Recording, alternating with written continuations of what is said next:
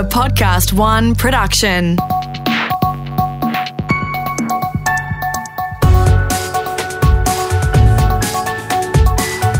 Your Morning Agenda with Natasha Belling. Good morning. Thank you for your company. Let's check what's making news this Wednesday, the 25th of November. Well, the borders are open, with Anastasia Palaszczuk saying Queensland is good to go and it's just in time for Christmas. The Premier yesterday announced it will reopen its borders to all New South Wales residents from the 1st of December, with a similar decision expected today for Victorians. After shutting its border for more than 4 months, the move is set to add an estimated $20 million a day into the Sunshine State economy by the end of the year. Just hours after yesterday's long-awaited decision, demand on the travel website What If surged more than 140% for Queensland holiday getaways. Our reporter, Amy Drew, has more from Brisbane. Well, the airlines have been very quick to jump into gear after Premier Anastasia Palaszczuk's announcement, and all that's left now is to get some bums in those seats. From December 1, Qantas and Virgin Australia will be operating more than 250 return weekly flights from Sydney across 7 Sunshine State destinations, including the Gold Coast, the Whitsundays and Cairns, who have been critically impacted by the pandemic. I spoke to CEO of the Queensland Tourism Industry Council, Daniel Gershwin, who has described the move as an absolute Christmas miracle.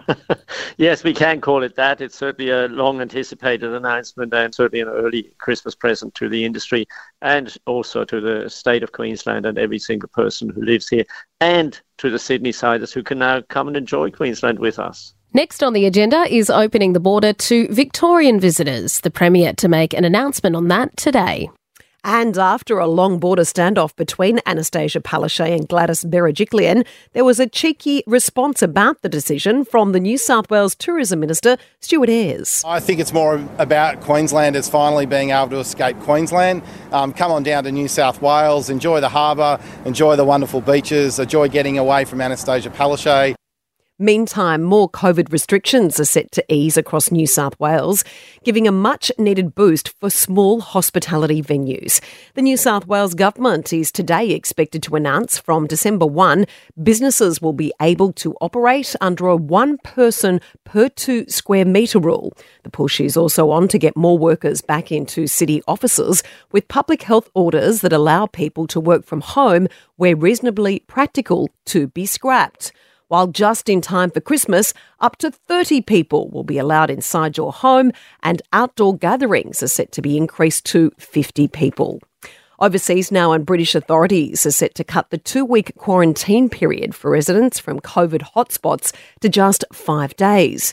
Despite a jump in infection rates, the push is on to make it easier for people to travel, to help struggling industries and to save jobs. But they'll have to pay for their own COVID test before getting the tick of approval.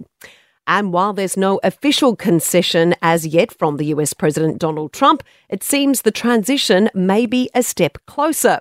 Mr. Trump has given the federal agency in charge of the process to start initial protocols the go-ahead to hand over the top job to Joe Biden. And Elon Musk has overtaken Bill Gates to become the second richest person in the world. The Bloomberg list of billionaires has revealed the 49-year-old Tesla CEO is now worth an estimated $128 billion, while sitting in the top spot after a massive increase in online sales during the COVID pandemic is Amazon founder and CEO Jeff Bezos. He's now worth around $182 billion. Now for a look at what else is making news around the country this Wednesday morning. Victoria has announced a spending spree in its latest state budget to try and kickstart the local economy. But it's been slammed with not enough support for local vital infrastructure. Our reporter, James Lake, has the details. Thanks, Tash. Well, the Andrews State Government is in hot water over yesterday's new budget, not exactly for what was in it, but what was missing. Details were omitted which would have revealed the expenditure on infrastructure projects, many across our state, which are already knowingly behind schedule and also running over budget. Budget Paper 4 normally outlines capital works, both new projects and the cost of those that are almost finished. The state opposition is now accusing the government of covering up an embarrassing litany of project blowouts and delays for Victoria. In Adelaide, the pizza bar worker whose actions allegedly sent South Australia into that hard lockdown has released a statement through his lawyers. Our reporter James Royce has the latest. Tash, the 36-year-old Spaniard at the centre of this saga, is still being investigated by police for deliberately misleading contact tracers. Essentially, he told SA Health he was just a customer at the Woodville Pizza Bar when in fact he worked at the restaurant with others who were sick. Now his lawyer Scott Gilbert has released a statement on his behalf saying he's extremely remorseful and deeply sorry for any part that his conduct had in the unnecessary lockdowns. Now this all comes as 2 additional cases are linked to the city's Parafield cluster. It's now out to 29 cases. The good news though is there's still no evidence of community transmission.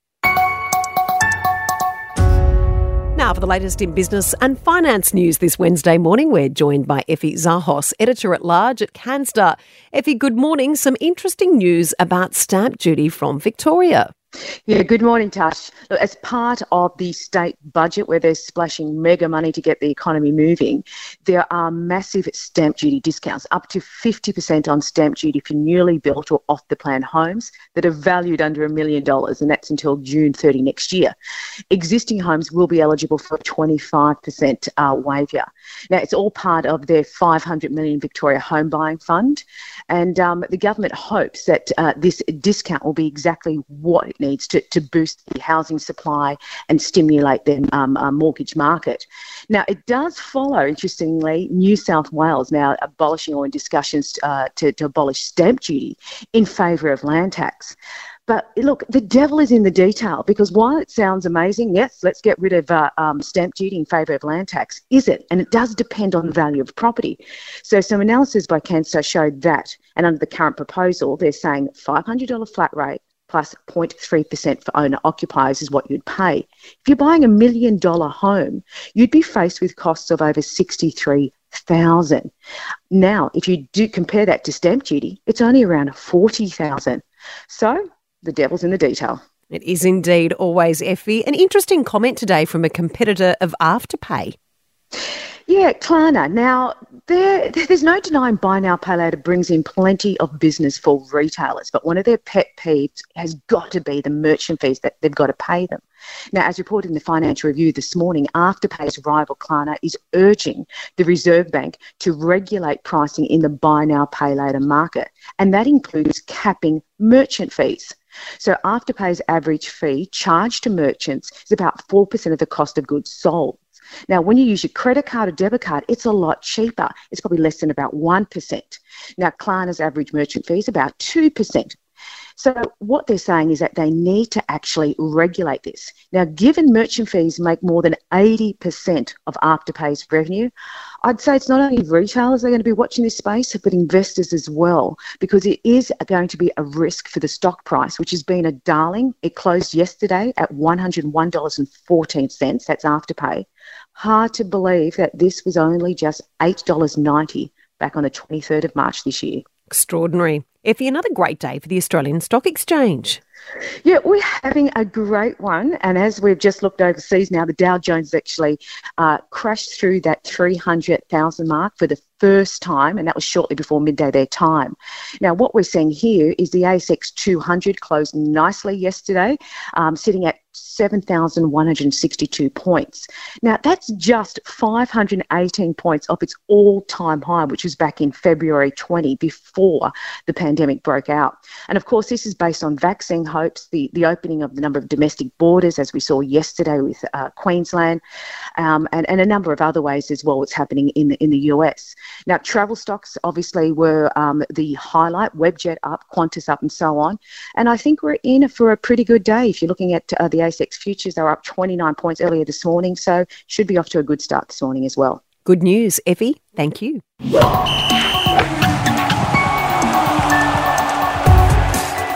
Now let's check sport with Brett Thomas. And Brett, Steve Smith has found his hands in the lead up to the summer of cricket against India. Yes, good morning, Tash. That's right. Steve Smith says that he's found his hands again. Now, he didn't lose them to frostbite or some unfortunate gardening incident, but the positioning of his hands on the bat handle didn't feel comfortable. He's been searching for that the past 3 or 4 months. Hasn't felt right since returning from the COVID lockdown, but it's back after a lot of training and a lot of preparation, and that is perfect timing in the lead-up, as you said, to the summer of cricket against India. People, I guess, close to me that know me well, I've sort of found my hands the last few days, which is extremely excited about. Theoretically, it is a simple thing, but it's just getting that feel and the look of the bat behind my toe the right way and the way my hands come up on the bat. First one day of Friday night at the SCG, and the Women's Big Bash League semi-finals kick off tonight as well. Tash, we've got the Stars against the Scorchers. Tomorrow night it's the Heat against the Thunder.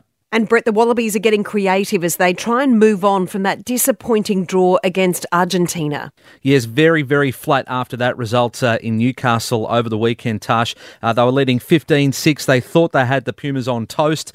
They came back to draw that one. Now, of course, if we had have won and then beat them again next coming Saturday, then we would have claimed the Tri-Nations trophy. Not to be, but they are on the rebound and they get a chance to take them on again, as I mentioned. Assistant coach Scott Wisemantle says that the squad has been given the task of forensically going through that draw. We broke the game down into 20-minute quarters, and throughout the whole squad, they each were given a 20-minute portion. They then had to review what was good, what was poor, how we could manage it, as well as that they had the advantage of the stats. And James O'Connor will be back as well. He's had a knee and a foot issue as well, so that's good news for the Wallabies. And this schoolboy is sensational, and there's now a battle between two NRL heavyweights to sign him up.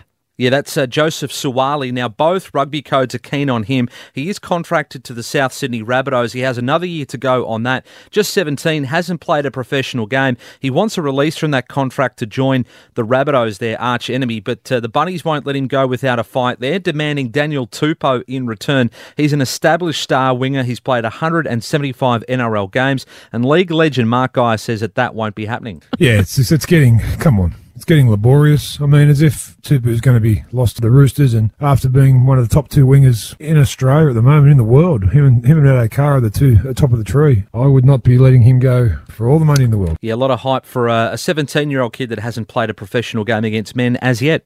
Yeah, no pressure there. Brett, thanks so much. Thanks, Tash. Checking the weather details now, and a little warning that heatwave conditions are expected to hit many parts of the country by the end of the week and into the weekend. But let's check the weather details and the temperatures now for this Wednesday morning around Australia. Firstly, to Brisbane, possible morning shower expected with the top of 27 on the way. 25 and partly cloudy today for Sydney. A top of 29 and sunny for Melbourne. Partly cloudy for Canberra, 25. Partly cloudy conditions also expected today for Hobart with a top of 28. Sunny and 33 for Adelaide. The cloudy conditions should clear for Perth with a top of 29 and a possible shower or afternoon storm expected for Darwin today with a top of 35. And it's time to check the pool room, and pays to keep things in mint condition. An unopened copy of a Super Mario game has set a record at auction for the highest price ever paid for a video game. It went under the hammer in Dallas for 213,000 Aussie dollars. That's $50,000 more than the previous record. And that's all you need to know to start your day with your morning agenda in your podcast feed every weekday morning from 6:30 a.m. Please rate and review, and you can also follow us on your socials at Your Morning Agenda on Instagram. I'm Natasha Belling. Thanks so much for your company. Have a great day, and we'll see you tomorrow.